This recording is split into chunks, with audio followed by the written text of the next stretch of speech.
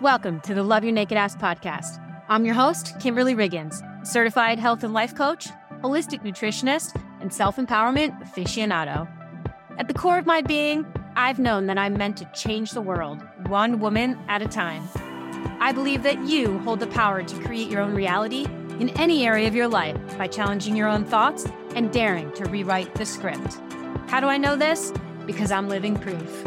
I went from being a sexual assault victim who suffered from anorexia, body dysmorphia, and exercise bulimia to a confident, outspoken coach and mentor who is helping women just like you make powerful transformations of their own. Let's get started.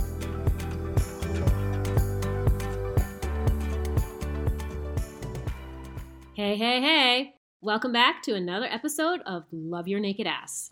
Today, we're going to continue our series on relationships. And I'm going to share with you my top 5 tips on how to level up your communication game. Because let's face it, communicating with your partner can sometimes feel like navigating a maze blindfolded. Now, before we get started, let me be clear. I am not a relationship expert, and I'm going to leave that advice to some of my guests in upcoming episodes. As I told you last week, I am a bit of a hothead when it comes to my own relationship, so although I know that these tips are effective, and I've used all of them, I still need to be reminded of these tips from time to time. So this episode is as much for me as it is for you, so let's dig in. I think the most important thing I've learned in any relationship is that the other person really just wants to be heard. So my tip number 1 is listen like a champ. Now, this doesn't mean pretending that you're listening. It doesn't involve the side eye while you're on your phone, and it certainly doesn't involve having the TV in the background where you're half paying attention. What this really means is giving your partner that undivided attention they truly deserve, not just nodding along while secretly thinking about what you're going to say next. Okay, guys, let's be real. How many of you have done that? I'm raising my hand. The other thing you can do after they're talking to you and telling you how they feel, ask questions and summarize their points to show you're really hearing them out. So important and goes so far. Tip number 2. My 4th grade teacher used to always say, keep it simple, silly. So that is tip number 2. It's always going to be about keeping it clear and concise. Listen, you are not a rapper spitting rhymes here. Do that on your own time. Don't leave room for misunderstandings by being overly ambiguous or assuming your partner can read your mind and know what you mean. Again, totally have been there. It blows up in your face and you tend to create a problem that's not even there. So be direct, be specific, and tell people exactly what you want them to hear. Tip number 3, a big one, no blaming or shaming. Now, that means no pointing fingers and being critical of your partner. I promise you, this will turn into a chaotic bomb, okay?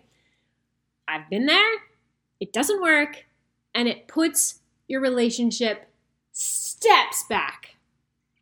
So instead, use I statements to express how you feel and what you need.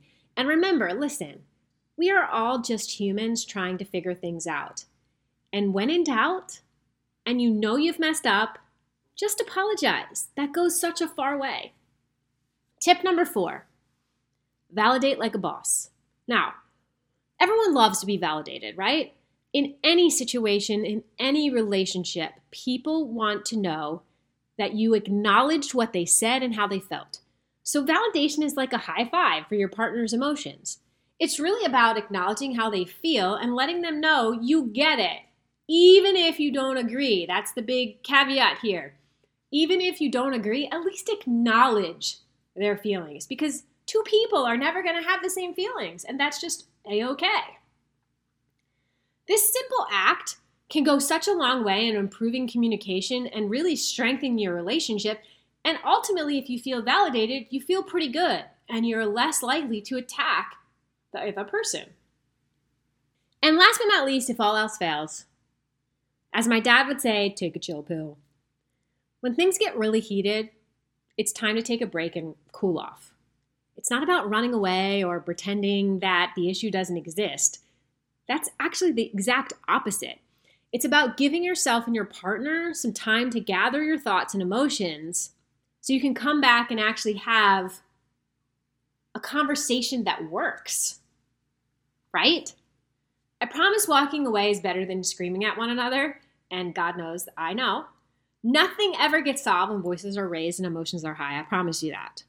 So, I told you I'm not a relationship expert, but these tips I have used consistently in all of my relationships, and I still have to be reminded of these every single time. So, which tip is your favorite?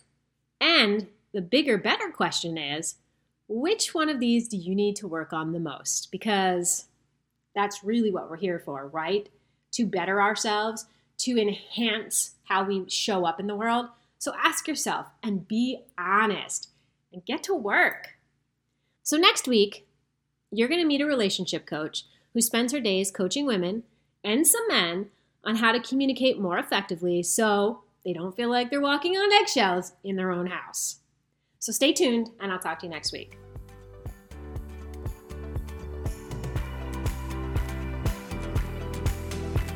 There you have it. That's it for this week's episode of Love Your Naked Ass. Thank you for being here with me. I can't wait to talk to you next week. If you love this podcast, hit subscribe, tap to rate, or drop a review.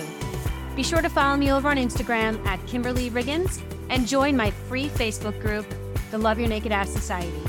Again, this is Kimberly Riggins signing off, wishing you peace, love, wine, and of course, an abundance of dark chocolate. I'll see you next time.